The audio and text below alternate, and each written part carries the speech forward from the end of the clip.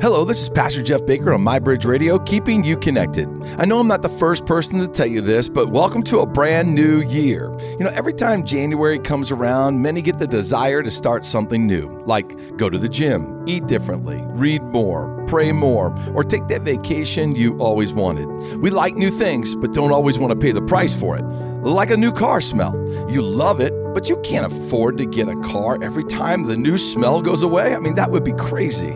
And when we look at our lives and we see the new things that we want, oftentimes we get overwhelmed with all the effort it would take to see this new habit develop, and we can quit before we ever start.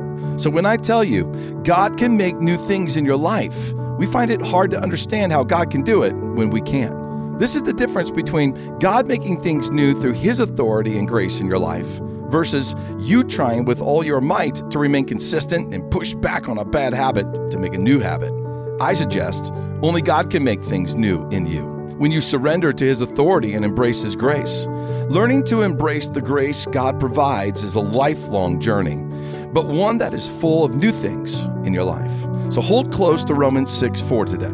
For we died and were buried with Christ by baptism. And just as Christ was raised from the dead by the glorious power of the Father, now we also may live new lives. This is My Bridge Radio, keeping you connected to God, who makes things new.